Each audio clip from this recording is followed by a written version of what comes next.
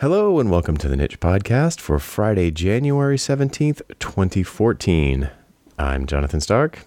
And I'm Kelli Shaver. And we're here to talk about building apps that run everywhere using open web standards like HTML, CSS, JavaScript, REST, and JSON. This week, we discuss the tools we use to get our jobs done on a daily basis. Command line utilities, browser plugins, text editors, project management, and more. Please stay tuned. The Niche Podcast is next.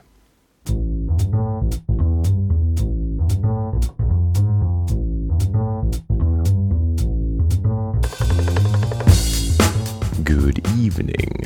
Good evening. How's it going? So you're fighting off a cold? Yeah, everybody in the house. It started with Cooper. He's had a sniffle for a month, and now it sounds like we live in a sleigh stack den. Everybody's just like. Yeah. We got a phone call from a friend of ours earlier this evening. A friend who was over for dinner Friday night, and she goes, "You've all had chicken pox or been vaccinated for them, right?" And I'm going, "Yeah, I have, but many, many, many years ago." Ugh, that's a fun phone call to make. Yeah. Awesome. So hopefully, and I mean, I don't know, I felt kind of run down the past day or two, but I think it's from lack of sleep. So. Right. It's tough to tell what that rundown feeling comes from these days. It is.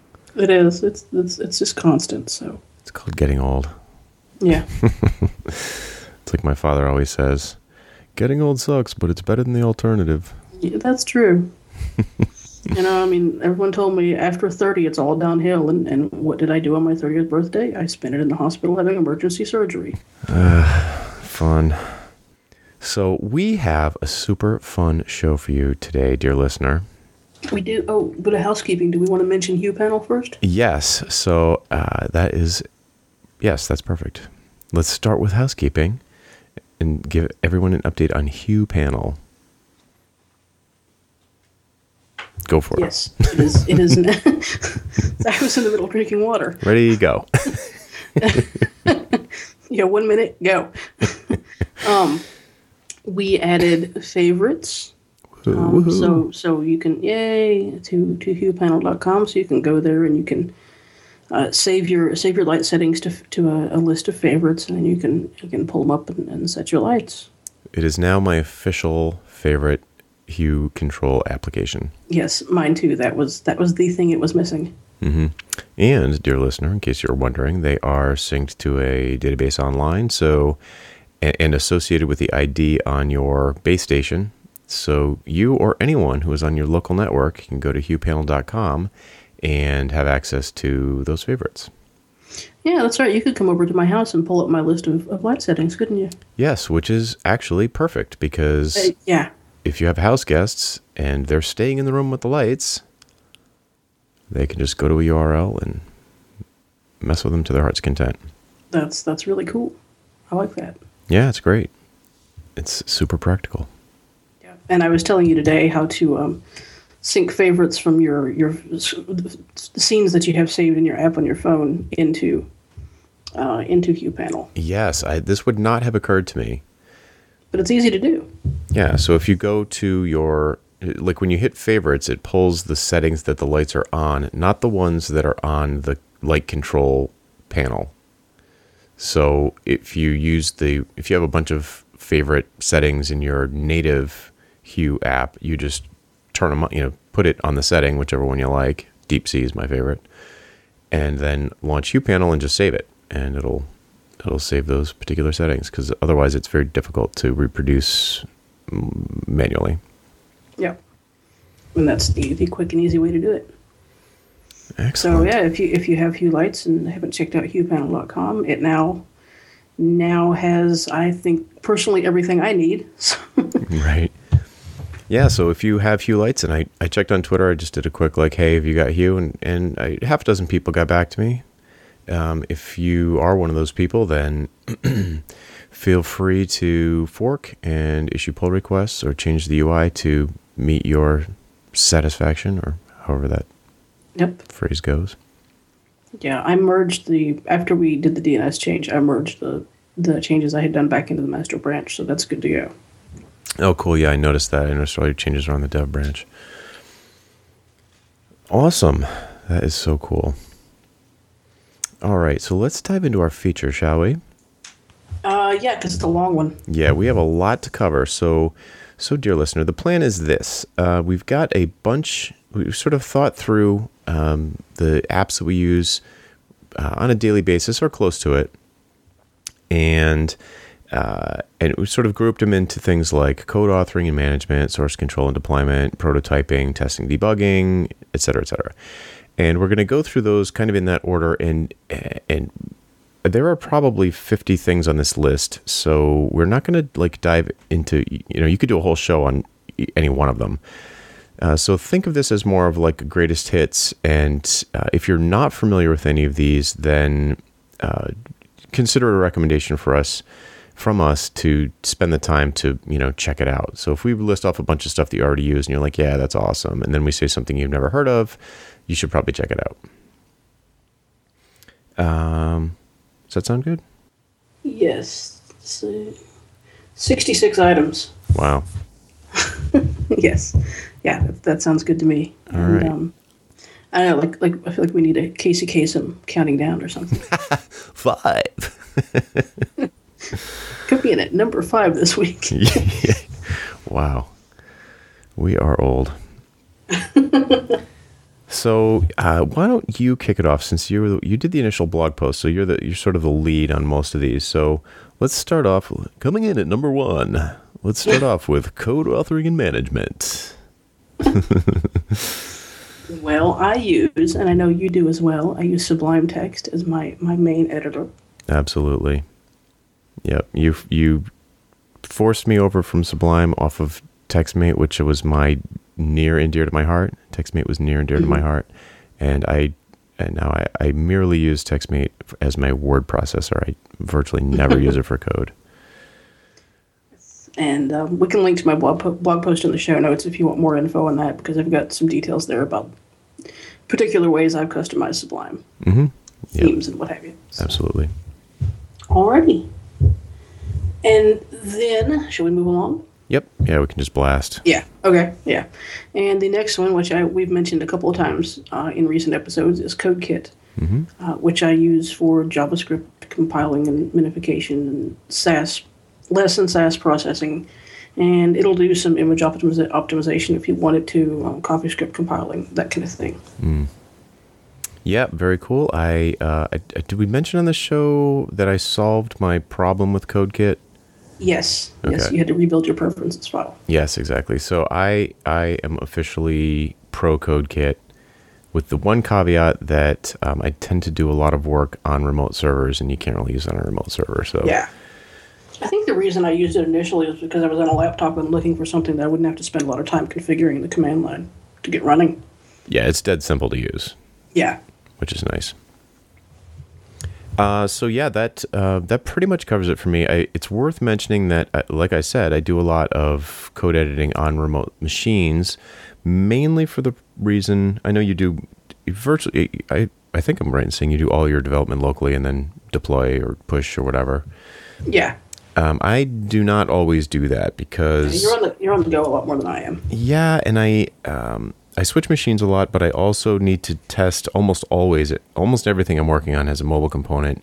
So using a local web server, it's not necessarily super easy to connect your phone to it for live testing for a variety of reasons that we'll go into on farther down the list. But so anyway.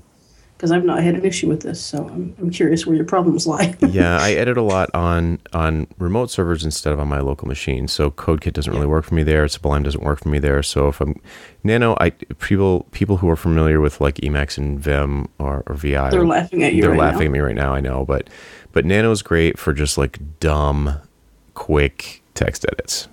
Yeah, and there's a lot to be said for simple. Yep, and I even use it on my phone. Like I'll SSH into a remote server on my phone and nano the file and just edit it right on my phone. So, you try that, Vim. Yeah. So that's pretty much it for code authoring and management. We don't stray too far from Sublime, really. No, we don't. Yeah, I mean that's it. All right, cool. So we can move on to a closely related topic. Yes. Coming in at number 2, source control and deployment. You do a horrible Casey Kasem. He's spinning in his grave, I'm sure. Yeah.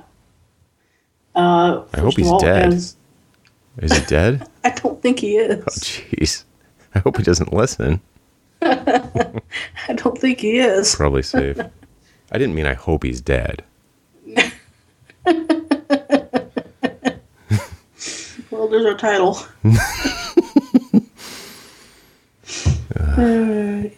So we both use Git for source control. Absolutely. Could not code without it. Don't know how I would survive if it wasn't for Git. I've used several other source control tools, SVN, Mercurial, and I personally like Git the best. Yep. Yeah. Despite its confusing moments. There's a learning curve, but there is. And if you're out there and saying, you know what, it's just too complicated for me, I don't need it, I got 2 things to tell you. First of all, there are native applications that make it a little easier for you to deal with it. GitHub has one. There's one called GitX, which is an open source version. I'm sure there are ones for Windows as well.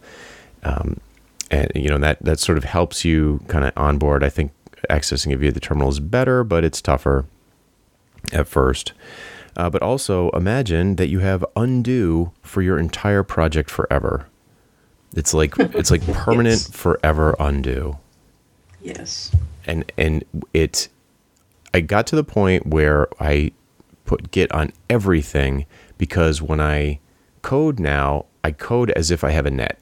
Like I code as if it doesn't matter what I do because I could just go crazy and then just like go back if I need to. Right, exactly.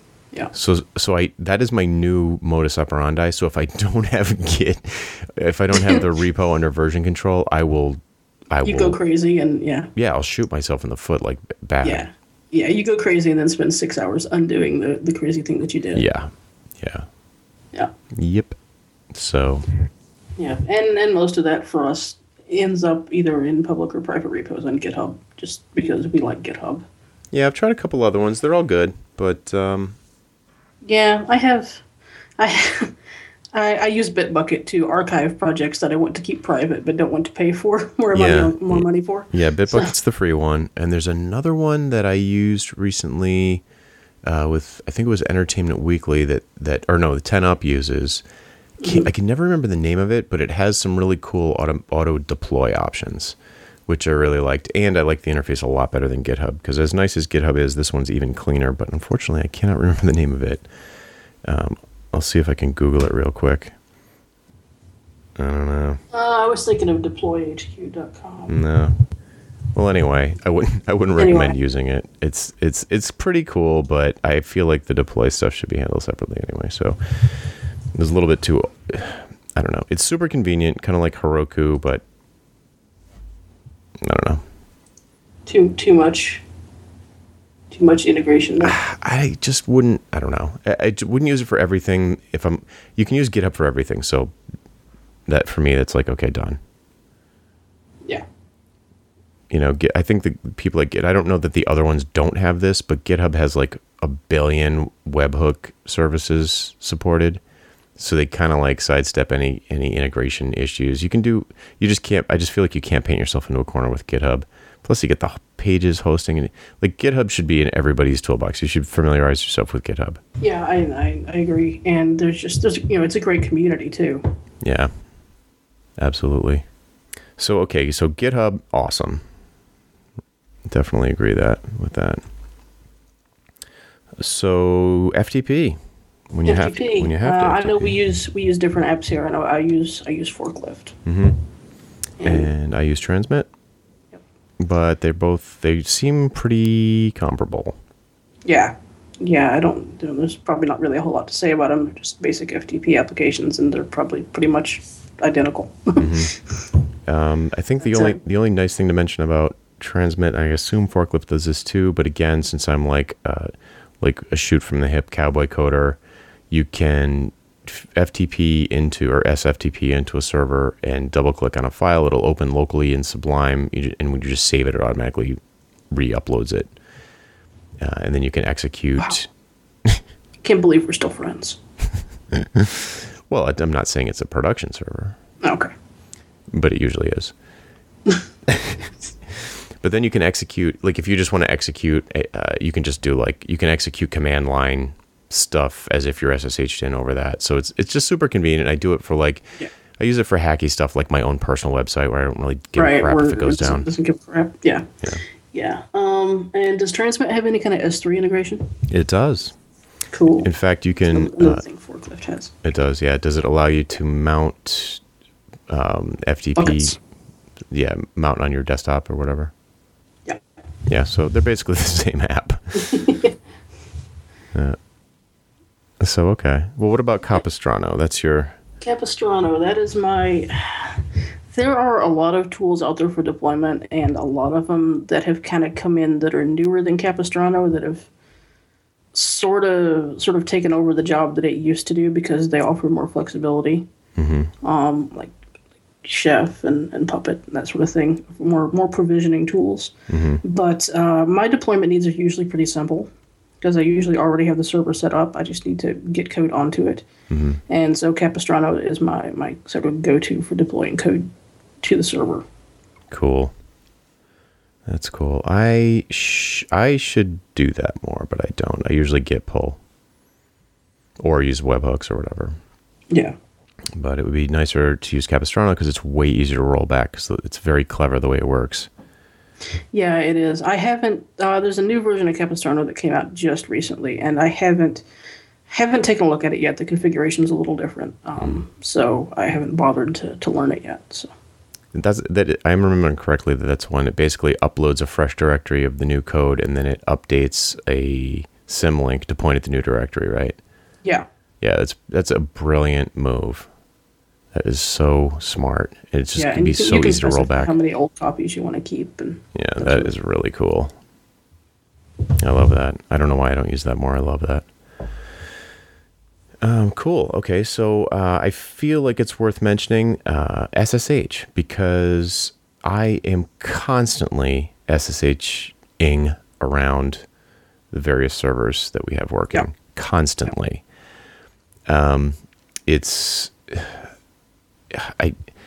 I know how people are just allergic. A lot of people are just allergic to the command line, but I couldn't live without it. I know it's like so great, and people have their arguments, and there's obviously lots of things you don't want to do there. But I really think you will level up your career if you learn enough of the command line to know when you should use it because it is it is such a power tool.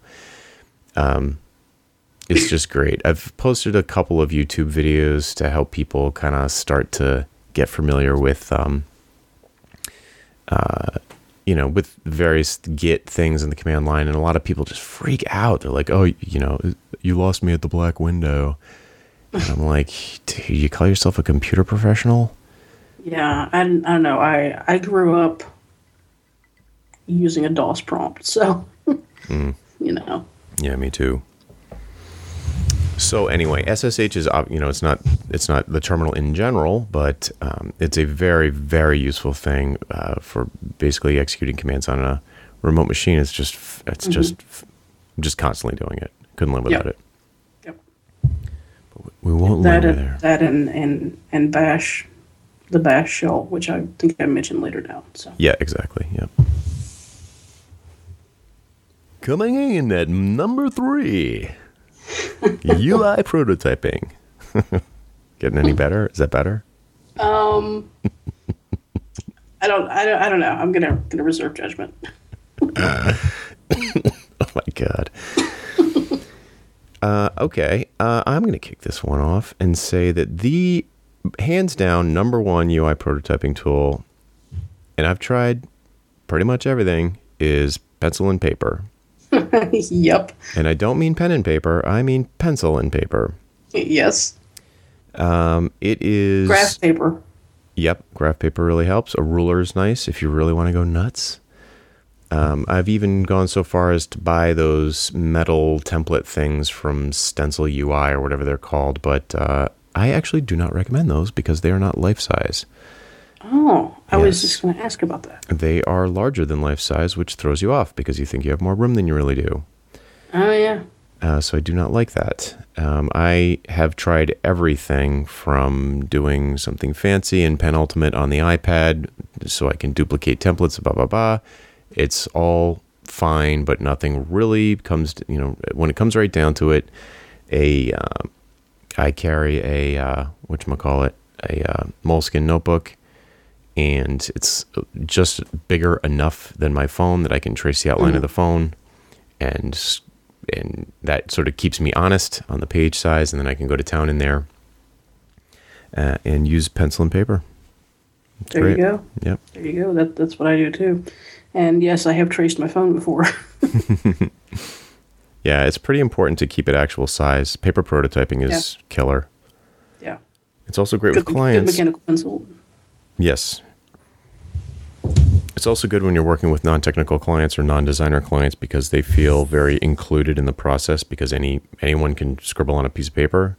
Yeah, it's non-threatening. Yes, it's very non-threatening. It's great all the way around, and I don't see it getting improved on anytime soon. Although, like foreshadowing. And it's fast. It's faster than anything else too. It's just the most efficient way. Yeah. So there you have it. I have also in the past this prototyping for me is a weird thing because it's like there's wireframes, there's prototyping, there's mock-ups, and it's like what level of fidelity we're talking about. So pencil and paper for me is the very first stage of getting ideas down on paper. Right. My general take on it is to jump to code as soon as possible. Yes. I definitely do this same thing, like get into HTML as quick as I can. When we say code, I think we both mean, browser. Right. Because it's pretty easy. You can make global changes to CSS really quickly across things, but there are some drawbacks to HTML. Sometimes you just want something static. Sometimes you want something that has animations, and it can be a real pain in the butt to mock that up in HTML. Whereas with paper, you can make a little flip book. No. That would be so I'm funny. kidding. That would be. Oh, that's funny. That would be a great April Fool's spoof website. Yeah. Flipbook UI. Prototyping for designers. It's just a pad of paper. Yeah, you flip through it. So look at the animations. All you have to do is draw the page 700 times. Now you can prototype animations. Animation prototyping. We have to make this happen. That is so funny. Oh, man. Anyway, so if we have to, once you do have those pencil and paper drawings, I came across a new tool recently that I will absolutely be using when I need to really hash out animations with the customer or even with myself, because the animations between screens are very important, and they're so important that I prefer to leave them out unless it is totally obvious that the animation is adding value for the end user. So that said, there is a tool called POP, which stands for Prototyping on Paper, which is an iOS app that I literally had the exact idea for and never did anything about. It is exactly what I want. And here's what you do.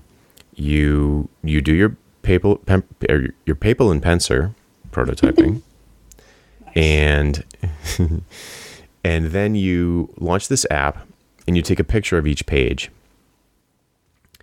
and then you can basically touch any area of the screen, and it gives you drag handles that you can draw a button over any piece of the picture and then link it to one of the other pictures. And when you blink it, you can tell it how you want it to animate. Like, do you want the incoming page to slide up over, or do you want it to slide left to right? Do you want it to cover? Do you want it to push? Do you want it to flip or fade? And It's great. There's so many smart little touches. Like if you tap on a region of the screen that's not an active button, all of the active buttons flash for a second, so you can see where the active buttons are. It's brilliant. If you want to go back to the home screen, the navigation in the app, you use the volume buttons on the phone. So there's no piece of the interface that's taken up with its own interface. It's genius. Oh wow, that's cool. It's totally genius. So I have used it playing around. I haven't used it with a customer yet. And there's like tons of export options. I think you can export it as a movie. So, you can sort of go through it and people can watch how it works. It's just, it's bananas. It's so great. Just quick. Sounds cool. Yeah. Just quick sort of shout out to Preview, the PDF viewer on iOS, and also Keynote, the sort of PowerPoint-like slideshow tool on iOS. I've used both of those in the past to good effect when I'm trying to create something really portable to send to the client, because you can create clickable regions in both that lead to the next screen. But those are dead to me now for any kind of mobile prototyping. Yeah. I think I used Keynote a little. I've used OmniGraph a little, but good grief, you need to take a class. Yeah, it's too fiddly. I love OmniGraph for other stuff, and I've tried it for UI, but it's just too much. Yeah. So cool. Do you have any other... I know we've tried some other prototyping stuff, but I don't feel like there's anything worth mentioning, regrettably. No, not really. I mean, we used, I think, Mockingbird for a while. Yeah, and Proto.io, and there's a bunch... Fluid UI. There's a bunch of them. It's pencil and paper, babes. Yeah, I guess Pattern Lab probably deserves another mention. Oh, forgot about Pattern Lab. Okay, so what do we say about Pattern Lab other than check it out? Pattern Lab's Pattern Lab's a whole new level, though. Yeah, it is. I'm not sure what category to even put it in. I guess you'd call it prototyping, but it's... Yeah, but it's you're like slowly building it, though. Like you're building the actual thing. You are. It's amazing. So Brad Frost, this is worthy of an entire episode, but Brad Frost created... Get Brad on the show to talk about it. We should do that. We've mentioned it before. He said he would do it. I just have to get it together. But Brad I think Brad introduced the notion of atomic design, or at least he's the first person I heard it from. And it's kind of like, looking at your... Well, we've talked about it before. I don't want to go into it now, but it's a very powerful tool for building up an interface from teeny little pieces that sort of grow into larger pieces. And it makes it very easy to start out with gray boxes on a white background and then, fill in this one particular part of the user interface with actual HTML or styled HTML. Yeah, people should totally check out Pattern Lab. No, I'm about to dive in and start using the new version here next week. So. Sweet. Yeah, so it kind of crosses categories, but I'll put it in UI prototyping because that's where you start using it. Mm-hmm. And obviously, folks, we will link to all of these things in the show notes. All right. So a long list in the show notes. Yes, big long list. Aren't you glad we have the Sodomatic now too? Yeah. Yes. Coming in at number 4. Oh, it's getting worse. Testing and debugging. Oh, God, that was awful. The hits keep coming. So this is a topic near and dear to my heart because testing and debugging is probably where it's like you like to think that you spend most of your time building awesome app. But you don't. Really, you don't. Most of your time debugging it. Yeah, testing and debugging takes a full 50% of the workload. So maybe refactoring too, but it's all brutal. But you kick off this category, so I'll drink my drink while you start off. Okay. Well, first of all, we both use Chrome as our browser of choice, thanks to its powerful developer tools. Just keep getting better. Yep, and they just can't be beat. Yeah. Firefox has improved a lot over the years, but I still greatly prefer Chrome. Yep, they have some new updates that are just shockingly good. We'll link to in the show notes. There's some videos of proxying, and it's just ridiculous. You can like remotely debug stuff on your phone using Chrome. It's bananas. Yeah, remote debugging is going to be great to have, because that brings up the next item on said debugging list, which is Safari. And I don't really like Safari's developer tools, but sometimes you need to do remote debugging on iOS, and it's what you use, because it's what works. Yep. What's available. It's the only option, really. Yeah, and they're not horrible, but they could definitely be a lot better. So. Yep. For a long time, I used Winery for this, and it's not on the list because I stopped using it when Safari came out with this. So, So if you're out there using Winery, you might want to take a look at Safari, because Winery is always a little fiddly and slow and kind of unpredictable, at least in my experience. So it was better than nothing, but now we have something that's a little better than Winery in my estimation. Yeah. Cool. So moving on to RSpec. I use RSpec practically every day.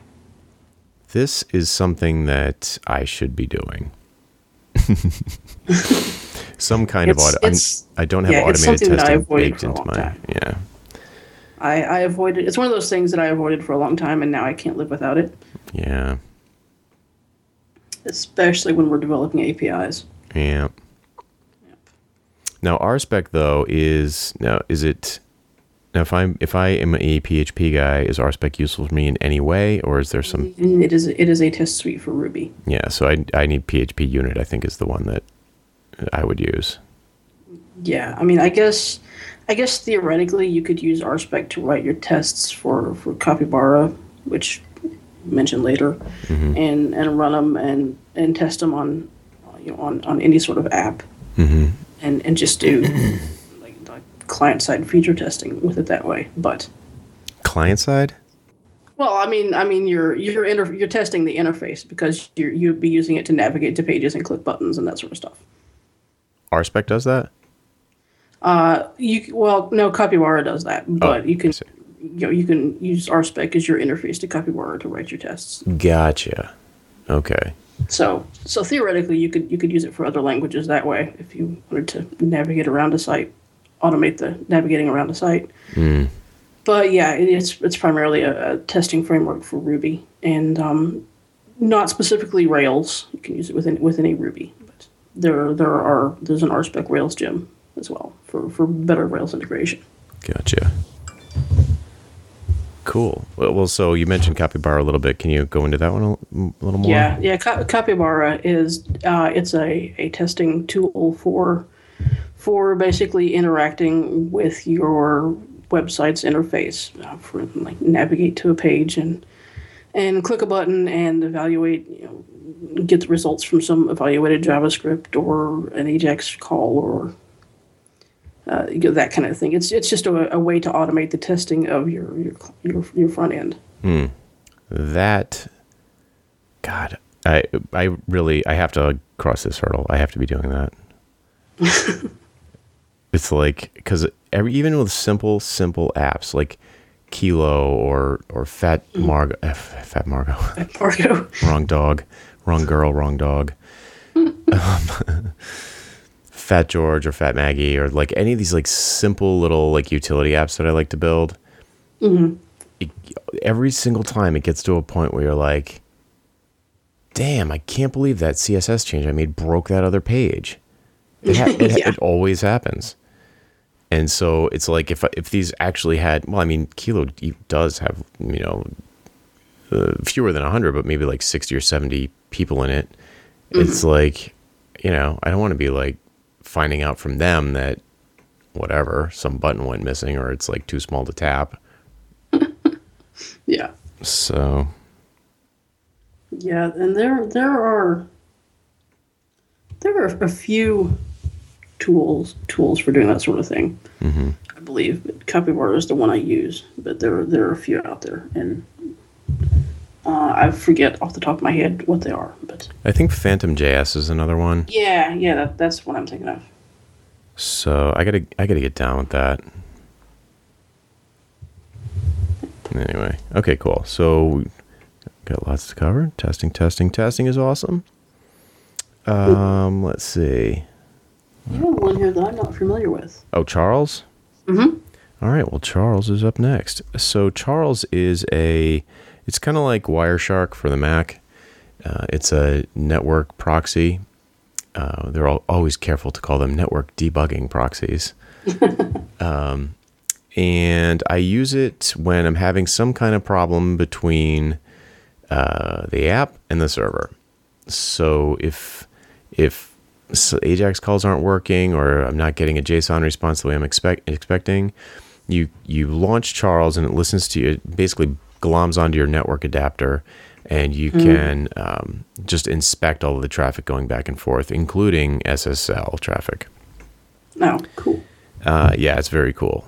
So that is very cool, but it gets even cooler because you can use Charles. You literally check a box and say that you want to use Charles as a network proxy.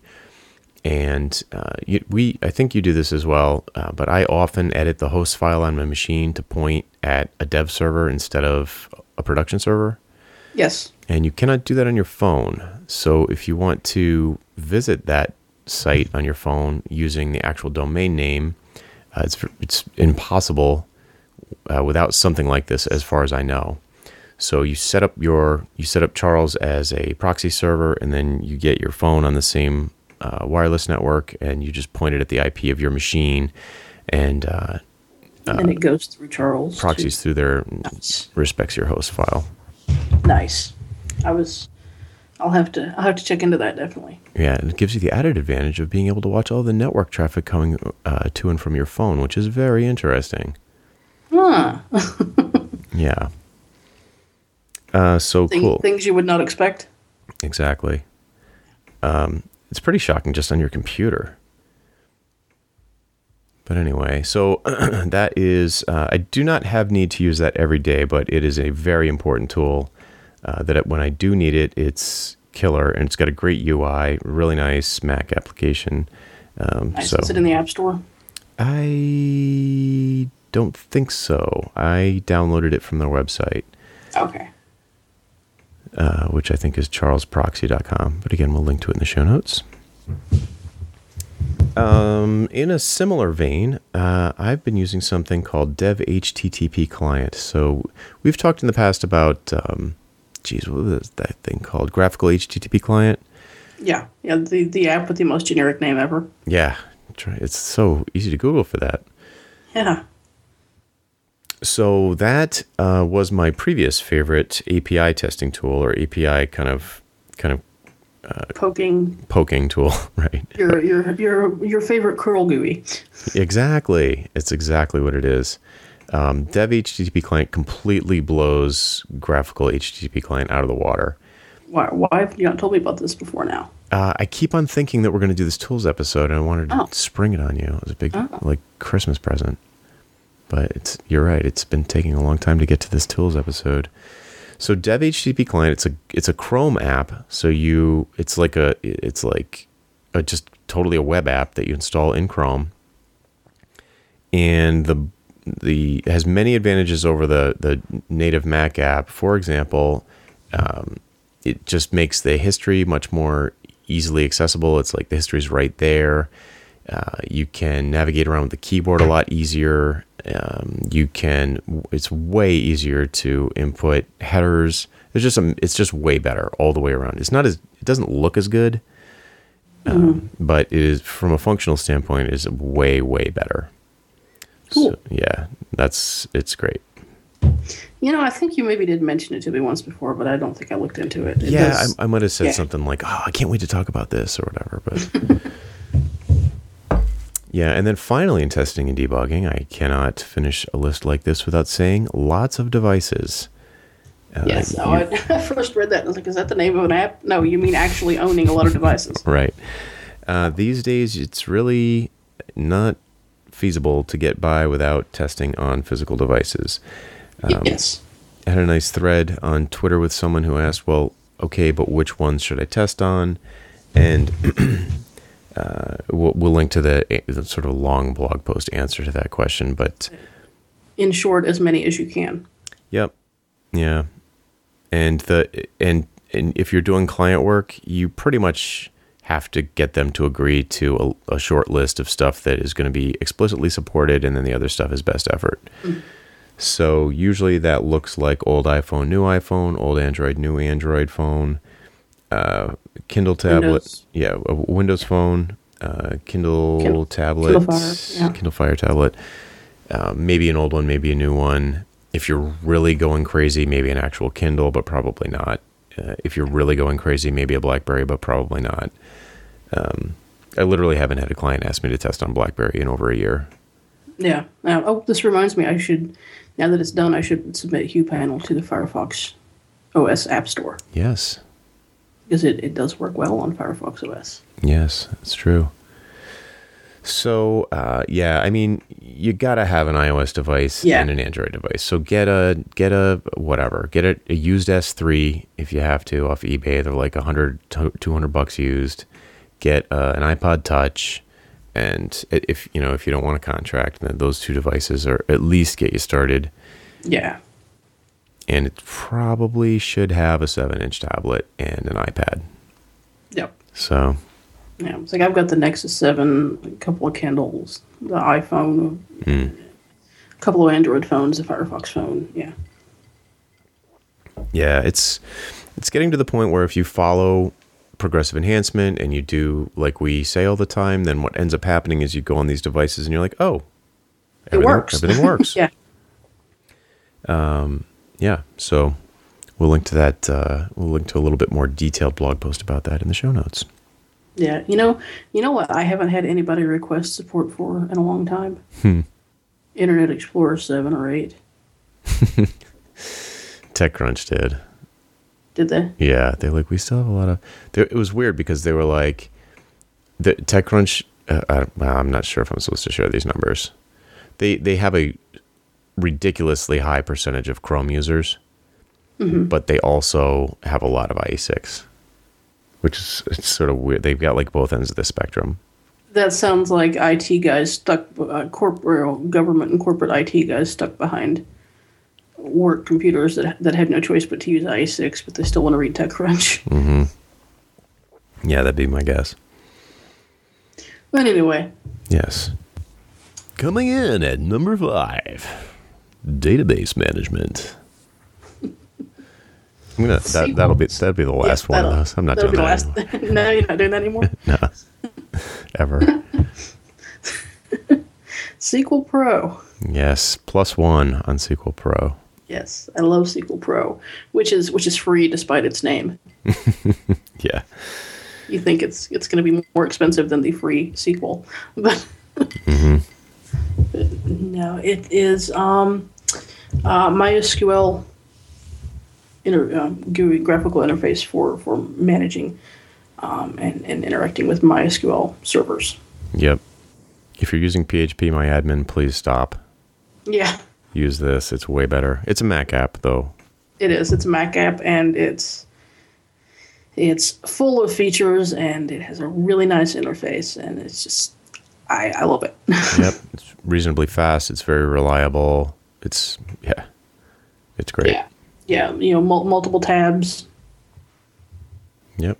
It's got everything you want. Saves your favorites. I'll tell you one thing. The only downside of it is that every time I try to import my connection favorites from one machine to another, it crashes. I haven't done that, so. Yeah. Yep. Yeah. But whatever. Yeah, I just type them. It's great. Yep. I like it. I like it a lot. And speaking of, and then for Postgres, I use PG Commander. Possibly the funniest name I've heard in a while. I don't know why I think that's funny, but it reminds me of a Power Ranger for some reason. So I just like picture a guy in like tights with a belt and gloves, and a helmet. Yeah, like they should have like an action figure, PG Commander, like maybe a cape. PG Commander, saving the database. Yeah. Yeah, saving the world one database at a time. Yes, and it's not Actually, I shouldn't talk too much about this because I haven't upgraded in a while. There's a new version out, and I'm sure the new version has got things in it that I'm not aware of. But it's not quite as beautiful to look at as SQL Pro, or at least the version I have isn't.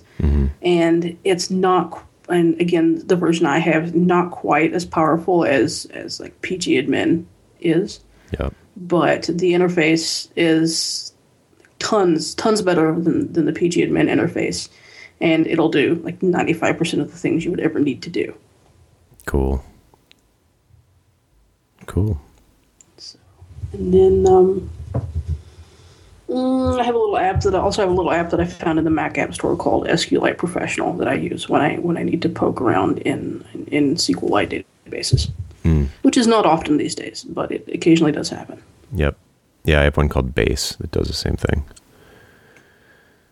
Same with me. I hardly ever use it, but when you do use it, it's great.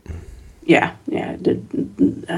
SQLite Professional is, and it's just it's a very, very basic application, but it works and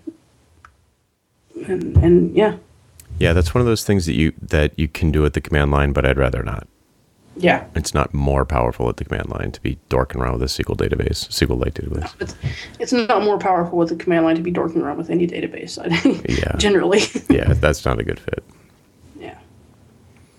All right. So next up, we've got local server software. So it's basically local development environment stuff. Yeah. And, most of the time I'm doing some kind of Ruby development, and so I'll be using some sort of Ruby-based web server like WebBrick in the Rails testing environment or Thin or that sort of stuff. But I do have a MAMP server that I keep running on my iMac for those times when I need to do something in PHP or run access files over a local server rather than just opening the file itself in the browser. Mm-hmm. Yep, me too. MAMP is the best. I don't love it, but I don't know of anything that is a good mix of convenience and power. Yeah, I could update the Apache that's installed on the system and run it, and you could install Apache and PHP and all of that stuff actually. Yeah, it's a pain in the ass. System. It's a pain in the butt. Yeah, and Apple's always screwing around with it. Yeah, which brings me to the next one that I use, actually. Speaking of Apple screwing around with things, I use Postgres.app, which is originally done by Heroku. And that's because getting a Postgres server up and running in OS X can be kind of a pain because there's an older version already installed that the operating system uses. Yeah. So it's the same with MAMP. They've got a different version of PHP. Yeah, but the version of Postgres that's installed already is actually used by the operating system for managing stuff. Ooh, yeah. So you don't want to upgrade that, right? So you don't want to break it, and so Postgres.app it's just all encapsulated, and you just run the app, and your PGSQL server's up and running, and you're good to go. Cool. Great. So automation and scripting. Mm-hmm. You mentioned earlier that you are just a big Bash scripting fan. Yeah. I find myself doing more like, I don't write really lengthy Bash scripts, but I do a lot of little short ones or clever Bash one-liners for figuring out things and finding information and kind of digging through stuff. Yep. Same here. So yeah, Bash is definitely, it's another one of those things that you will level up once you learn it. Yeah.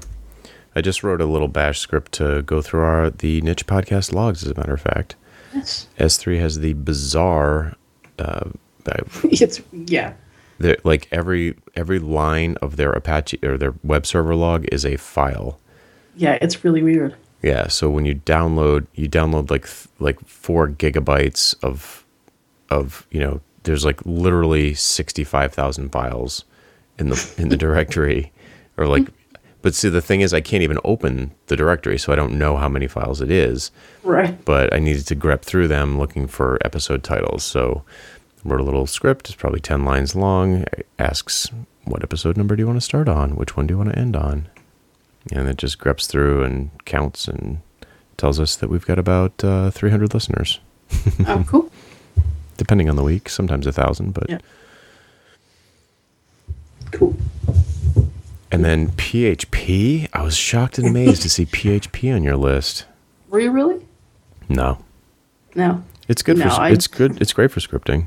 Yeah, I really like it for scripting, for shell scripts, because it's not my favorite language to use, but it's such a kitchen sink of a language that a lot of the things that you need to do in a shell script you can easily do with PHP. So. Yep.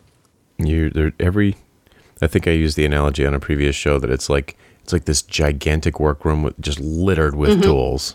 Yeah. Like just tables everywhere covered with tools falling on the floor. Yeah. That's PHP. Yeah, that is PHP. Yeah, I actually like it better for shell scripting than I do for websites. Yeah, because a website is such a much more complicated thing.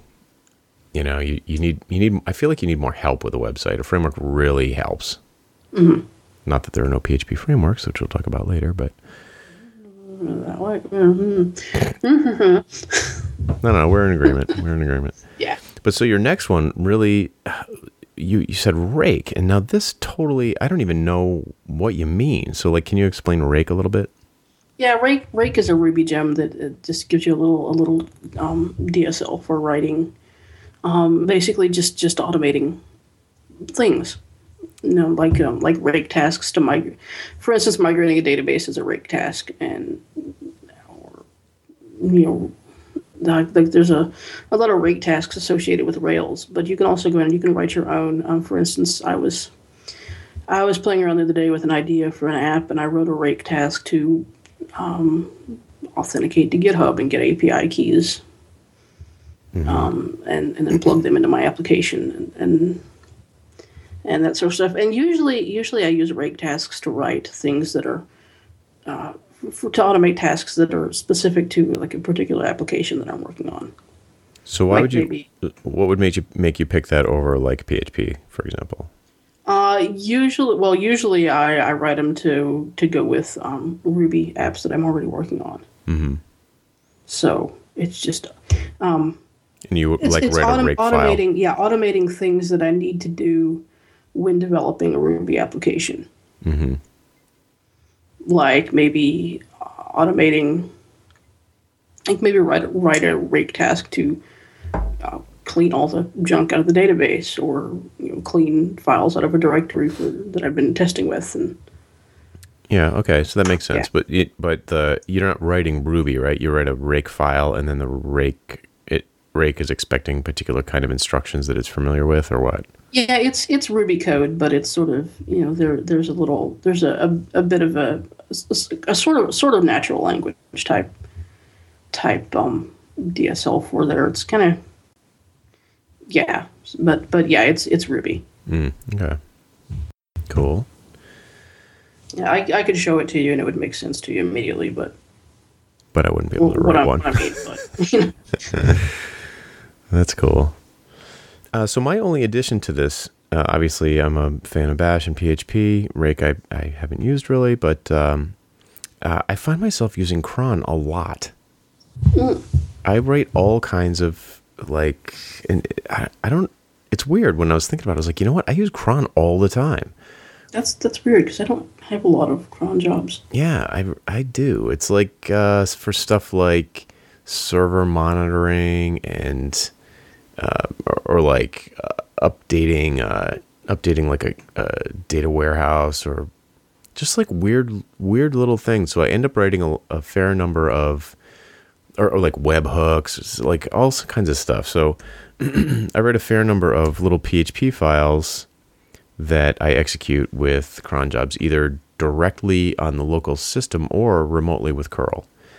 So I don't know. It's I find it very useful, and I'm not really aware of any other options. I feel like there should be a web service that did this, but I don't know.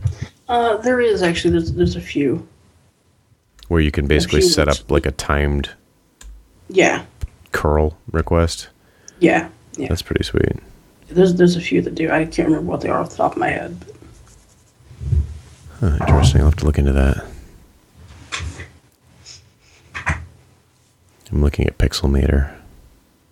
There was another Mac app that I could not remember the name of that I used a lot. No, that's not it. Yeah. So yeah, we're into image editing now. Yes. Next up. Oh, I said I wasn't going to do that. Do it anyway. Coming. Well, what number are we? 1, 2, 3, 4, 5, 6, 7. Coming in at number 8, image editing. What if that sticks and I always end up talking like that? Don't talk like that. It'll stick that way. Yeah. You're right. We're going to lose listeners left and right. We have like 12. But maybe we'll get all Casey Kasem's people. Maybe. So obviously at the top of this list, we have to say... Photoshop. Yeah, Photoshop. And Illustrator. Yep. Neither of which I use, but I realize that they are definitely the number 1 and 2. Yes. I use both, and I have used both for probably at least 15 years now. So... Yeah, so... Yeah. Yep. Yeah, I mean, they're industry standard for a reason. They're both great applications. Right. My image needs are nowhere near... I don't suppose we need to talk about those too much. Everybody knows those.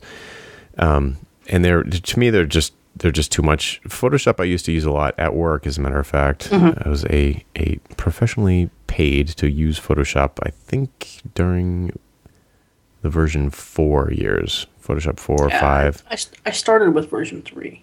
Yeah, so it was in the era when a Mac was the shape of a jelly bean, shape and color of a jelly bean, and you literally would go get coffee while you were running a filter. Yeah. So those days are thankfully behind us. But after a few versions went by, I found that I could not. It was too much learning curve to go back to Photoshop. So I found an app called Acorn, which is absolutely perfect for my needs. I've heard a lot of good things about Acorn. It is fabulous for light image editing, and it's Photoshop still does CMYK. It's like a print. It's still like print worthy. Acorn is like, nah, we don't need that.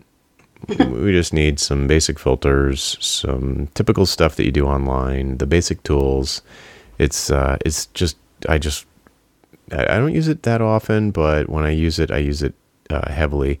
One thing that I like about Photoshop that I don't think Acorn has is the ability to write macros. Yeah. I really used to like that about Photoshop. Yeah, Photoshop has a full-blown scripting language if you want to bother to learn it. Or they have the actions that you can record, but they also have a full-blown scripting language. Yeah. And I did try to ping Avalio with it once and wasn't able to get it working. Oh, really? Yeah, but that could just be me not knowing what I was doing. You tried to ping Avalio with a Photoshop action? Yeah. Yeah, I got network connection errors. A Photoshop plugin for Avalio? Yeah, that's what I was trying to do. That's awesome. Wow. Just to see if I could. I got network connection errors, but... Oh, man. Well, I've got one other quick one. Image Optim, which is a Mac application that you drop images on, and it squashes those things. Yeah, I have not used this, but that's probably because I use Photoshop, and I just do those in Photoshop. Yeah, so it's great if you... I was doing slideshows for both Entertainment Weekly and TechCrunch, and the files that we got were ginormous for no reason. I guess there's a lot of metadata in there or just some kind of sloppiness. And it was amazing how much you could squash those things down with no visual difference. Yeah. Yeah, and actually I think CodeKit will do this too, I think. I think you're right. I wasn't messing with CodeKit at the time, so... Or I was, as a matter of fact, but I wasn't happy with it, so I'm not sure. Right, because your performance issues with your corrupted files. Exactly. Well, it happens to a lot of guys. Yeah. So yeah, Image Optim is a very simple standalone application. You just drop PNGs on it or JPEGs or whatever, and just like poops them out, tells you how much space you saved, and you're off to the races. Nice. So I threw ImageMagick on the list, but I did it for you because I know you use it. I've used it in the past. We use it a lot, don't we? Yeah, I mean, I haven't done a ton of programming with it, but it's the way to do it. Like for, on a Linux server. Any kind of server-side image processing or any kind of like huge amount of batch image processing that you can just write a script for. There's surprisingly large amount of image processing that you can do that you don't need to actually be looking at the image for. Right. Isn't that crazy? Yeah. So yeah, ImageMagick is a great command line tool for image editing. And you can create PDFs with it, can't you? It's like there's a whole bunch of... I don't know if you can or not. I would not be surprised if you can convert an image to a PDF format, but I don't know about multi-page PDFs. Okay. I don't know. And that's maybe we should have put somewhere on this list the WK HTML to PDF app somewhere. Yeah, that might go down the other. That's a fringe thing, but it's a fringe thing. But you just added Pixelmator on here. What's Pixelmator? I did. It is an image editing application for the Mac, and it is the closest thing I have ever seen to a reasonable Photoshop alternative. Mm-hmm. Ever. It's like, like everybody says, GIMP is a Photoshop alternative. It's not. GIMP is crap. But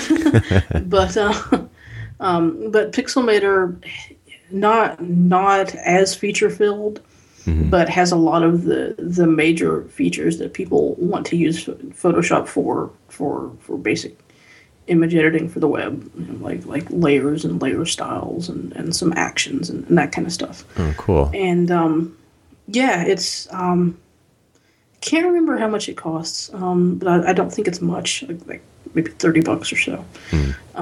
I know I've at times seen it on sale for $14. Cool. And it's just I have it on my laptop because I just didn't want to put Photoshop on my laptop because I don't do a lot of heavy image editing on there, and because I can't see it that well. But yeah, it's a great little image editor if you don't need all of the super advanced stuff that Photoshop does. It would if I don't need all that stuff, then this would be my go-to image editor. Cool. It'd be interesting if you check out Acorn to see what the differences are. Yeah. Yeah, and Pixelmator has a very Photoshop-like interface. Gotcha. So it'll feel very familiar. Excellent. That brings us to frameworks and libraries. Got it at the end there. Yeah. I can't stop. I'm trying to stop, but I can't. When people say they can stop anytime they want to, they just don't want to. Yeah, we should redo the intro that way, too. It's like that. Oh, my God. Can you imagine? People be dropping off like flies. Yeah. Like, what is this? Like can we have JBot back? That'd be good, though, because then it'd take me less time to grep through the logs. Yeah. So, obviously, I mean, we can... this is a long list, but we can probably crank through it because we talk about this stuff all the time. Yeah. Yeah, Ruby on Rails. Yeah, obviously Ruby on Rails. We don't even need to talk about that. Sinatra for APIs, and would you say also very simple web apps or just APIs? Yeah, no, I've been using, for the more complex APIs, I've been using Rails as well. But for all the simple stuff, be it an API or a web app, I like Sinatra a lot. HuePanel is Sinatra. Cool. Very cool. HuePanel is also using CoffeeScript, which you have on the list. It is. Which you probably hate me for now, but... I like that the JavaScript output by CoffeeScript is like pre-linted. You can have it compressed. It's like using... I see the advantages of it, but it's really... I don't know. I could see myself getting caught up in it because the syntax is nicer. I don't have the fly out the window no seatbelt feeling anymore. But the thing that kills me is there's some really basic concepts that I don't have my head around yet, like variable scope and passing parameters. And it's like if you don't know that, you're kind of you end up writing really hacky code. Yeah. So so I'm not sold yet. It takes some time to get used to. There's a bit of a learning curve. There's more of a learning curve than all of the CoffeeScript enthusiasts and evangelists claim that there is. Yeah. They all say, well, it's just writing JavaScript. Well, no, it's not. No, it's not at all. So that's cool. We'll see. Well, the jury's out on that one for me. I like it a lot. I definitely see the advantages, and I will continue to look at it, but Yeah. I'm not racing to update all my older apps. So the next up is Feathers, which is your... Feathers, yes. Yep. My sort of little CSS library there for default widgets and that sort of thing. And Sass. I use Sass for all of my CSS pre-processing. Mm-hmm. I have started to think in Sass. So once I got CodeKit working, I immediately started to get annoyed writing CSS that would have been easier to nest. Yeah. So I was like, oh, wow, I just turned into a Sass guy right that moment. Yeah. Writing out the CSS without nesting. It's just, I find it, like my default now is to just nest things and then why do it not work? Oh, wait. Oh, yeah. I'm writing CSS. Yeah. So I am finally, I think, converted over to Sass. So that's pretty cool. Yeah. Yeah. And in terms of Sass, my favorite sort of mix-in library is Bourbon. I prefer it quite a bit to Compass because it's a lot more lightweight and it kind of thinks more the same way I do, which is largely just personal preference, but it's another lovely bit of code from Thoughtbot. Cool. Well, I mean, I prefer Bourbon to most things, so I understand. Yeah. I'm just realizing now how much more difficult my work as a life would be without Thoughtbot. So. There you go. Yeah, and then Font Awesome for icon fonts. Yep, a lot of people use Font Awesome. Usually has everything I need. Cool. And that is that from Bootstrap originally? Yeah, it was. I don't think it was originally made by the Bootstrap people, but it was originally made as an alternative to the glyph icons in Bootstrap. I see. It might have been made by the Bootstrap people. I'm not sure. Or maybe Bootstrap just included it. I don't know. It's in my mind they're adjoined. But It's still not included in Bootstrap. I see. Okay. Never so mind. I feel like they're different people. Yeah. And then jQuery can't not mention jQuery. No. It's kind of hard to argue with. Whatever. 6 million web developers can't be wrong. Right. And you used to be more opposed to jQuery for mobile development, but now with jQuery 2, you have a lot more options for compiling it down and getting smaller. Yep, they definitely smaller jQuery. They definitely that and also the phones have gotten better, so the memory footprint's not as bad. A lot of things have kind of swayed me back into the jQuery camp. But it's not my default, but if I'm going to use a JavaScript library, it's almost always, for that kind of stuff like Ajax, etc. I'm just like, I'll just use jQuery. It's right. It does make cross-platform debugging a lot easier. It's like I've been bitten by stupid stuff like IE reporting window height differently. It's just like dumb little things. And you can scritch it down if you need to, but never actually used Zeptel on anything. I just don't. If I'm going to do something like that, I'm going to use jQuery. Yep, same here. I absolutely love the way you write jQuery plugins. It's just so great, the way they're encapsulated. So there are a lot of advantages to jQuery from a long-term code maintenance / debugging standpoint. Yep. But you know what it doesn't do? It doesn't do templating. No, there are a couple of there's a jQuery template plugin that I used it once and it was okay. But I like Markup.js a lot, and I knew you have a fondness for Mustache, but I've been using Markup a lot lately, and I like it a lot. Yeah, I like Markup a lot. I just said a lot. That was a lot of a lot. It was a lot of a lot. I do. I really like it too. You used it extensively on Hue panel, so people can take a look at that. I used it on. Yep, I used it on Hue panel, and I first used it on an app that I had to get rid of Knockout on. Ooh, ouch. Yeah. Burn. So markup is cool. It's like Mustache, but with a little bit of logic, like display logic, which I don't mind. I don't mind the display logic in there. It's very, very similar to Mustache, though. Yep. So big fan. Also, I'm also a big fan of Lawn Chair, but Yes. I have never used it in an actual project. Yeah. I have. I've only got one app that I'm using it on right now, but I'm using it very extensively in that app. So yeah, if you need to do any kind of complicated sort of JSON store, then or any kind of complicated query, it basically gives you a query API, a query API for your JSON data. Cool. Yeah, it's from Brian LaRue. Great stuff. Awesome code. It's got all different adapters, so you can make it as you can decide where on the scale you want to land between kind of adaptive or optimized.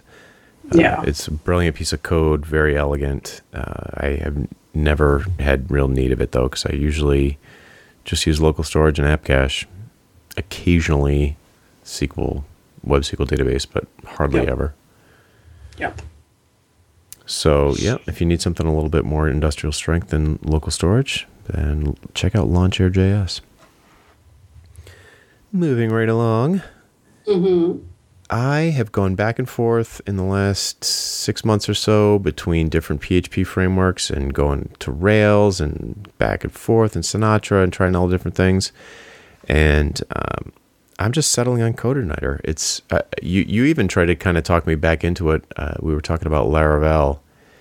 And you're like, I don't know, it seems like it's really heavily dependent on Passenger and Composer. A Composer, right? Passenger's totally not the same thing. Yeah. And CodeIgniter it's pretty great. It is pretty great. I built in terms of PHP frameworks, I mean, I know it's not quote unquote the best, but it's my favorite one to use. Exactly, right. And for the kind of stuff I'm building, and honestly, I still use my own roll your own junk for the actual web apps because I want to do sort of like non-standard stuff with them. That was my thing with Ruby on Rails is like it doesn't want me to do something different. Yeah. So which is fine. If you're not going to do something different, then Ruby on Rails is like hands down the winner. But if you want to do anything that DHH thinks is dumb, then you can't use it. You lose every benefit of using it. Yeah, it's very opinionated, and it always has been, and it makes no apologies for being so. Right, yeah, they're totally upfront about that. But for me, CodeIgniter, and plus I'm a PHP guy, so to be in the language is very familiar. And I used it a couple of days ago, I don't know, last week or something, to create an API. Just banged it out super fast, wicked easy. Even we've been on we've used like Symfony. We've forced to deal with Symfony on a project. I've used Slim a couple of times for APIs. Don't even bother. Yeah, we've actually, the two of us, and we've built some pretty large and heavy duty APIs with CodeIgniter. It's great. I found I don't know if you use this, if we've used this in the past, but there is like a REST, I don't know if it's called a plugin. I don't know what the word is, but there's a REST library for CodeIgniter. And you I don't think I've used it. Yeah, you just drop in one file and like bang, you're done. Nice. Yeah, it's awesome. It's really, really easy. And it's for a REST server, and then you it's not a REST client, but right. It's I have decided to stop thinking about it. CodeIgniter is the PHP framework for me. Cool. I can get behind that. Nice. Can't talk about frameworks and libraries without mentioning Modernizer. This is true, and I've started using it more. I use it on literally everything. Yeah. There is not a project I work on that's not mobile or responsive in some way. I can't think of is maybe extremely rare exceptions. Everything I work on is mobile that I'm coding, I should say. And there's no reason not to use Modernizer. I even use a something called Modernizer Server, which works on the server side. So it's even if I don't use the entire file and I just use snippets from it, I always have Modernizer in some way. Yeah. When I started working on the doing some additional work on your code for the Entertainment Weekly stuff, it immediately became clear why Modernizer was awesome. Yeah, it's crazy good. It's just super, super clever client-side feature detection. Unless you use Modernizer Server, and then it uses like a refresh to set a cookie and send the feature detection to the server side, so you can send out different HTML or something like that if you have to. Yep. It's just super clever, super smart people working on it. You just can't. It's dumb to not use it. So there you go. There you go. My humble opinion.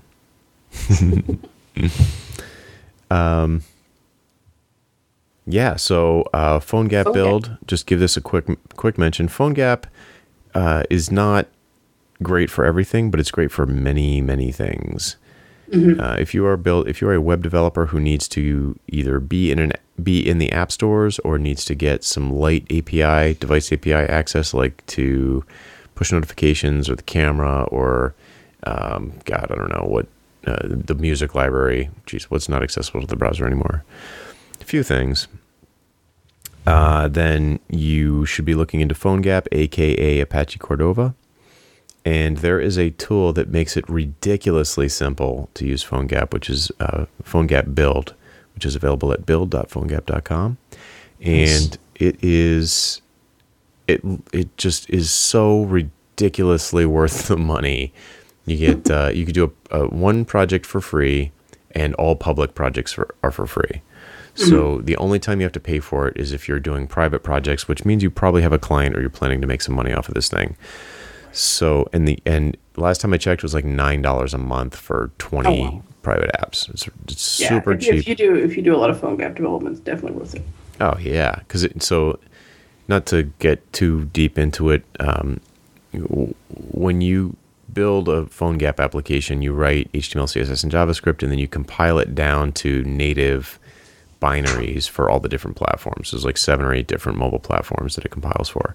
And if you're going to do that locally, which is the free way to do it, the completely free way to do it, you have to install the development environments for all of those platforms. So like we're talking Xcode and the Android SDK and whatever Windows is using these days and Symbian and on down the line.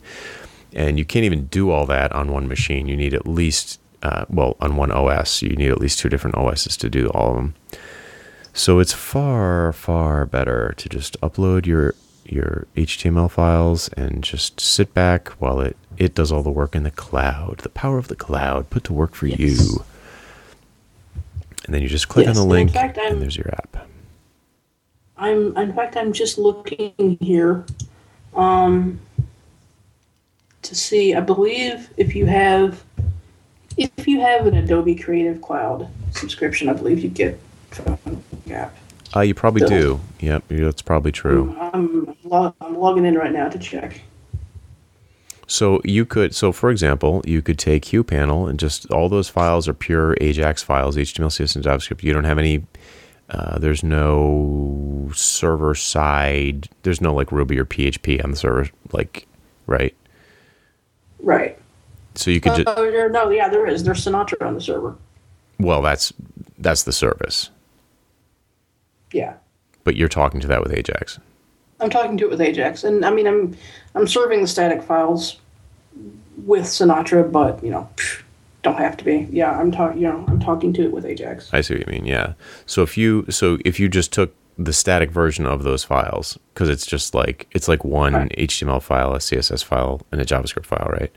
Right. So if you just took those 3 files, the generated ones, and uploaded them to PhoneGap Build, you could have like an iOS and an Android app in 10 minutes. Yeah. And it would be free because it's an open source project. Yep. So cool. And then you could have the joy of submitting to the iTunes App Store. I think I'll just, people can just go to hughpanel.com. Exactly. Okay, so had to get a plug-in for myself here. Fast Active. It's a fair plug because I actually do use it on everything. It is. I used it on a project tonight. Yeah, it's like I feel like I can say that every day. That you used it on a project tonight. Yeah. So yeah, Fast Active, just a little JavaScript snippet that makes web apps feel more responsive and more native. I love it.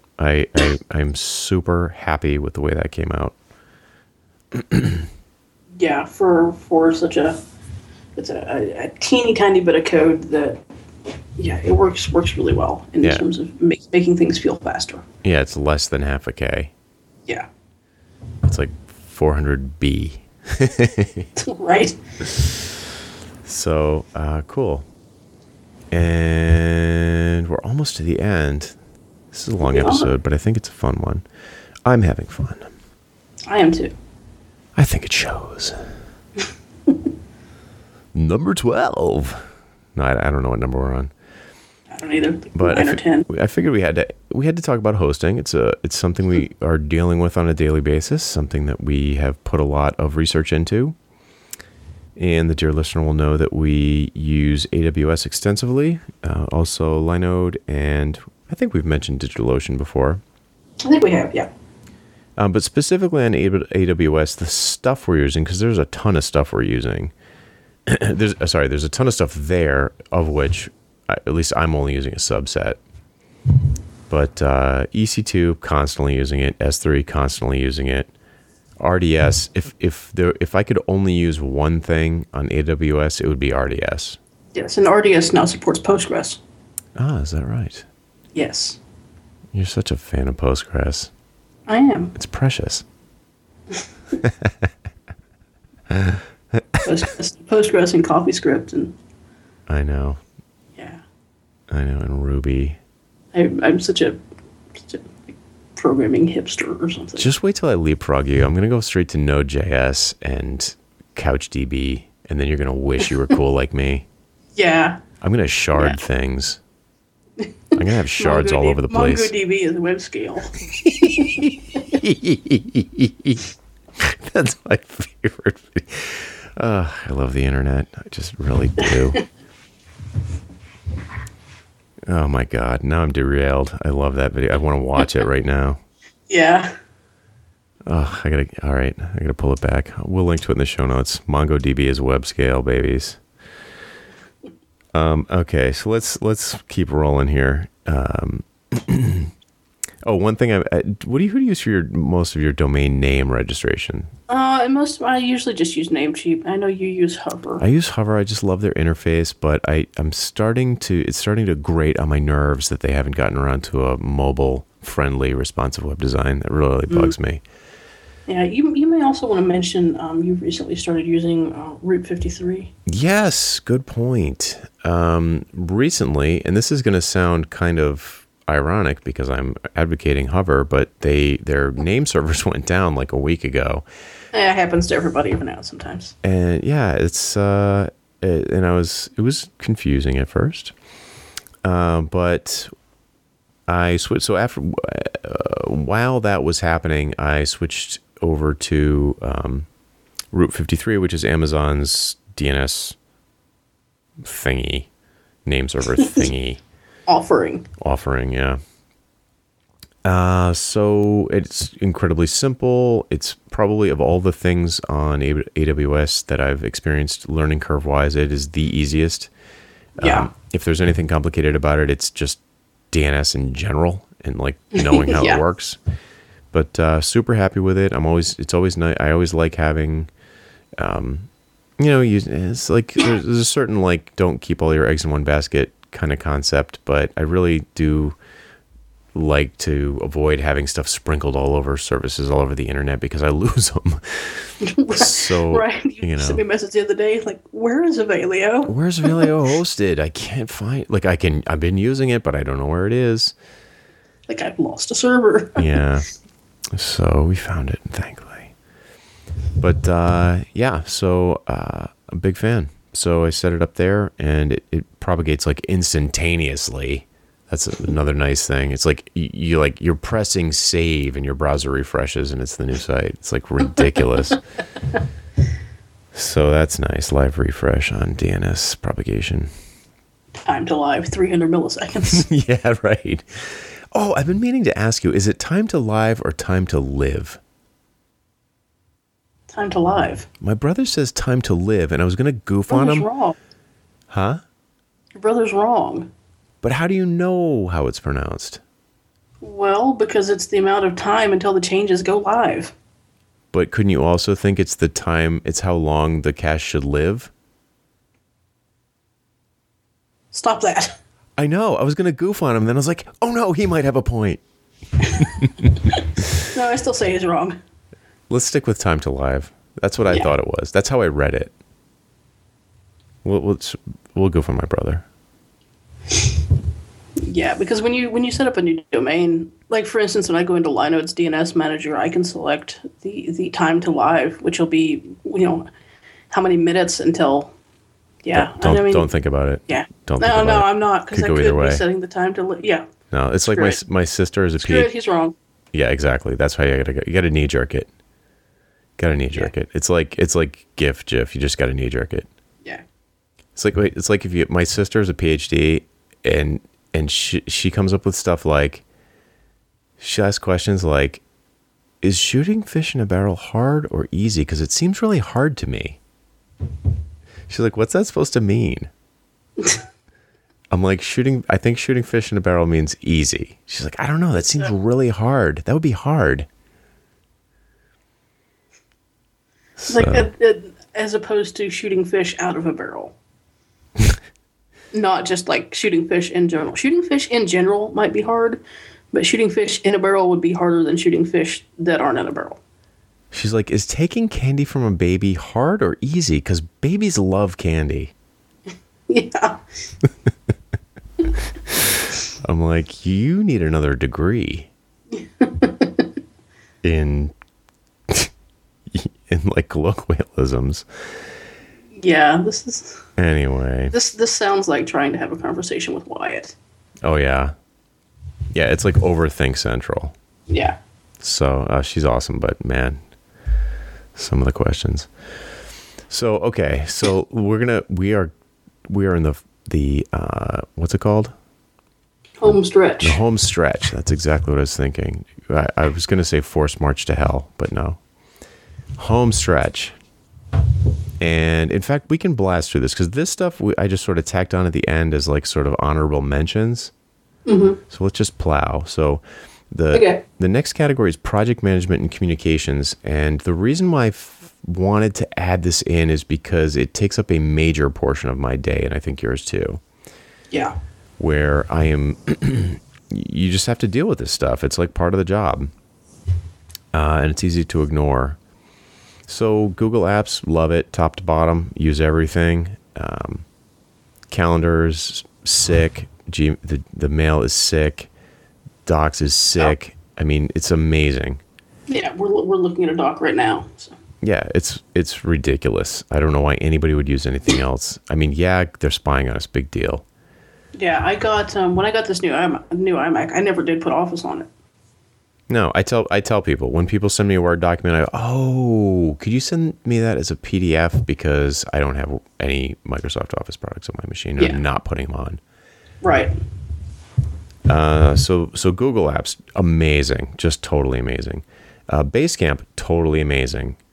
It's one of those things. Of course, it's from 37 Signals. It's very opinionated. It doesn't have some features you might want.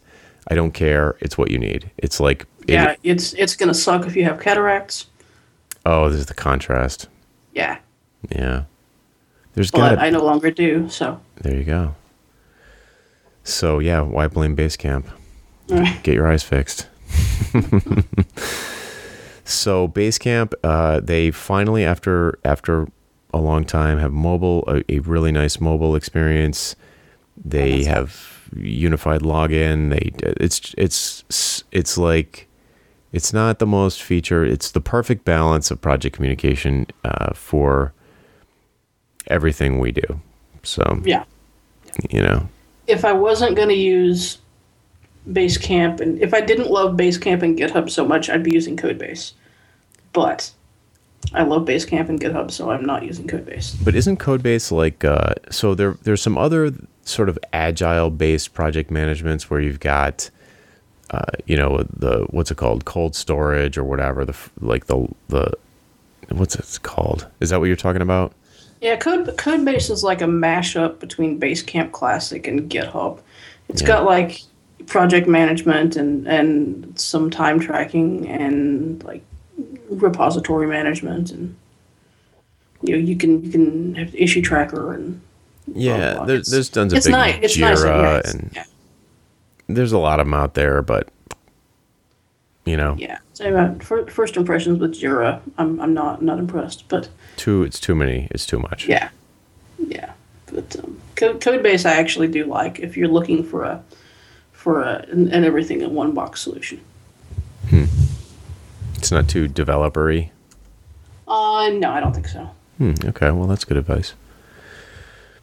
All right, so also on this list is Skype, which sort of goes without saying, but I suppose it's worth mentioning. Skype, it's surprising how many customers are comfortable with Skype. It's great for conference calls. It's really made inroads with normal people. And obviously you get IM for free. You can do some light screen sharing, but if anything bigger than light screen sharing, I use Join Me, which is freaking great. Mm-hmm. And actually, lately I've been using less Skype and more Google Hangouts, but that's not because of my own preferences. It's just what other people that I'm working with happen to be using. Yeah, I personally prefer Skype, but I have been using Google Hangouts a lot too. So the only thing I don't like about Skype is like getting your Skype logs is really difficult. You have to use a SQLite database thing and hack it to get your logs out of there, which is really lame. Yeah. But yeah, so if you need to do a fair amount of screen sharing, you want something that is drop dead simple, go to join.me and get your free account. It's awesome. Yeah, I like it a lot. Another thing I do a lot with this is a pro tip. This is, I think, worth mentioning. It is incredibly useful to especially when you're in design review, or you're either I'm sending code to someone to review or someone's sending code to me to review, and I'm debugging or what do you call it, like QA testing kind of.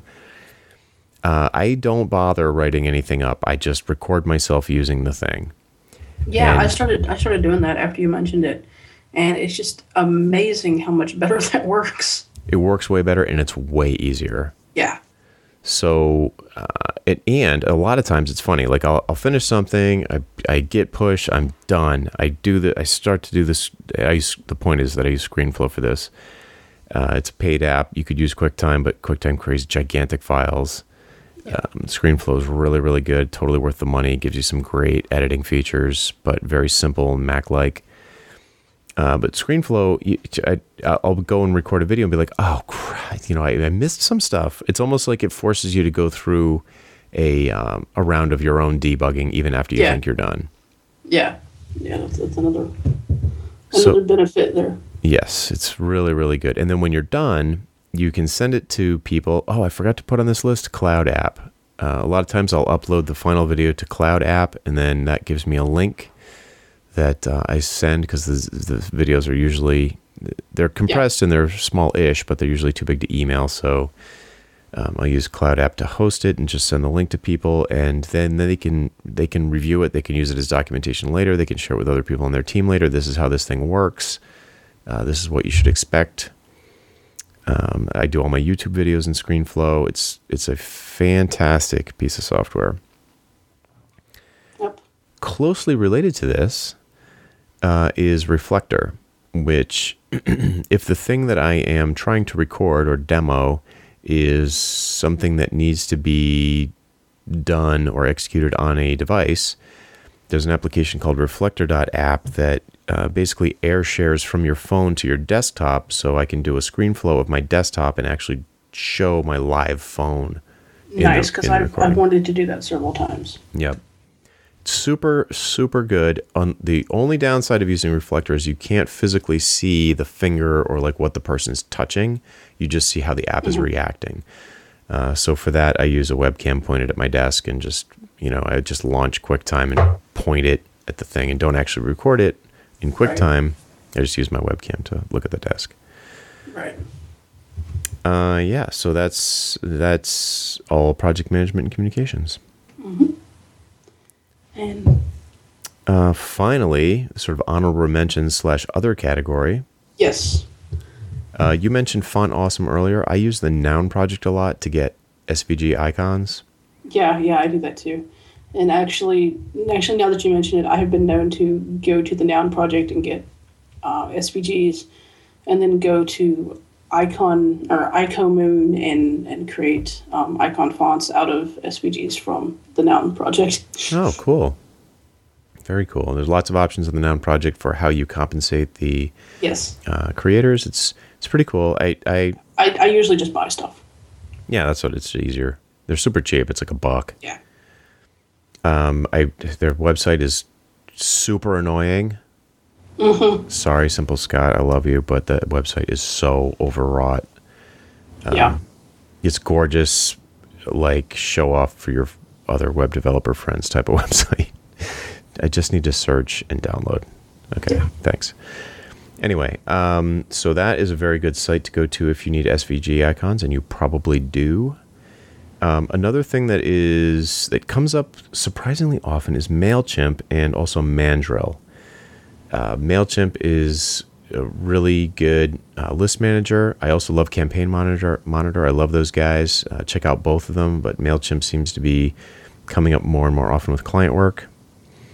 And Mandrill is their sort of transactional database system, which email system, which would be comparable to SES in Amazon Web Services. Yeah. So those two things, if you're dealing with email campaigns or you're sending out like password reset emails, it's worth checking out both of those things. Moom. I have to mention Moom because every time I do a screencast, everybody asks me, what was that thing that you were using? And the answer is Moom. Yeah. Moom is this little widget that you install in the OS that allows you to resize your Finder windows and application windows to a specific, precise size. You can also do things like tile them and that sort of thing, can't you? Yep. So if you are a control freak about the way your windows are set up, you will fall in love with Moom. What do you use to launch your apps on your desktop or your laptop? I use Quicksilver. Really? Yeah. That's so retro. I know. I've just never bothered to upgrade. Yeah, I gave up and started using Spotlight. Did you? Yeah. So I was curious about that, but I use Spotlight 150 times a day probably. Yeah. So that's another thing I wanted to mention. A couple of things I want to mention on the mobile front. I use VNC Viewer on my phones to remotely access my desktops on my laptops. Mm-hmm. And I do actually edit code or like Amazon Web Services has no mobile interface, so a lot of times it's easier to just VNC into a machine and do things there. Yeah. Prompt from Panic, same company that makes Transmit. It makes a great command line interface for iOS.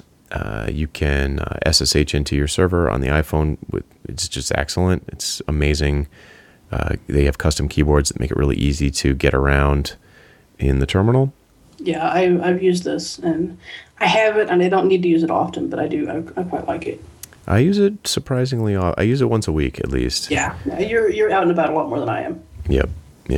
And they have an iPad sort of companion called Diet Coda, which is amazing. If you I don't know why you would have the need to frequently edit files on a web server from your iPad, but if you do, you cannot do better than buying Diet Coda. It is amazing. Yeah, I'm not a big fan of Coda itself, but on an iPad, Diet Coda is the way to go if you find yourself, for some reason, doing that sort of stuff on an iPad. Yeah, I'm not a fan of Coda either on the desktop, but on the iPad, Diet Coda is exactly what you need. And then finally, Redis. Redis, yes. Yes. So we talked about Postgres and SQLite and MySQL earlier. Yeah, I guess we should have mentioned this up. We could have mentioned this up with the databases. Yeah, so how often have you used Redis? I know you just used it for HughPanel, but... I've used it actually quite a bit on small personal projects. And I think I've only had one or two client things where I've used it, but I have a number of personal projects, and not all of them web-based, that I've used Redis for. So it's a NoSQL database. Yes, it's a key value store. Right, and I've seen we were talking about using DynamoDB, which is Amazon's NoSQL offering, or one of them. Mm-hmm. And they also have another one called SimpleDB, but it seems like that's kind of like withering on the vine in place of DynamoDB. And I mean, the Redis syntax is ridiculously easy compared to DynamoDB anyway. So yeah. So really cool. Yeah, I love how simple Redis is. Yeah, I am starting to dabble my toes into this NoSQL concept for some of the applications I'm working on. But I'm feeling myself getting pulled in the direction of using a hosted service for these instead of dealing with installation and stuff. That's another thing. The Redis install is really simple. Is it? Yeah. That's tempting. And is it any dependencies? Like, what does it depend on? It's like Erlang, isn't it? I don't know. I think it might be, but no, there's no dependencies. And if you have Ubuntu, you can just install it from the package manager and start it, and that's that. Wow, that's pretty sweet. Yeah, I mean, there's more configuration you can do if you want to get like more granular control over saving to disk and all that stuff. And it like starts a server, and you just hit a port, and bang, it's there. Yeah. Wow. Well, that's pretty sweet. Well, I have a blog post that every time I Google about NoSQL databases, I always get the same blog post back. So we will link to that in the show notes. And it's kind of a comparison chart of the various options, what they're good for, what they're not good for, their history. It's really good. It's nice.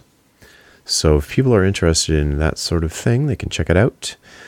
But I think we've reached the finish line. I think we have. Awesome. So I'm looking at the clock, and I cannot believe how long we've been talking, because it doesn't really feel like it. Hopefully we haven't lost the dear listener. I hope not. So lots of links this show, lots of tools to use. I can't believe how many tools we use. It's ridiculous. Yeah, and I apologize for being so far from the mic for the majority of the episode. I was reading the list. No, it sounded fine. All right. Well, that is our show for this week, dear listener. I'm Jonathan Stark. And I'm Kelli Shaver. And we hope you join us again next week for the Niche Podcast. Bye. Bye.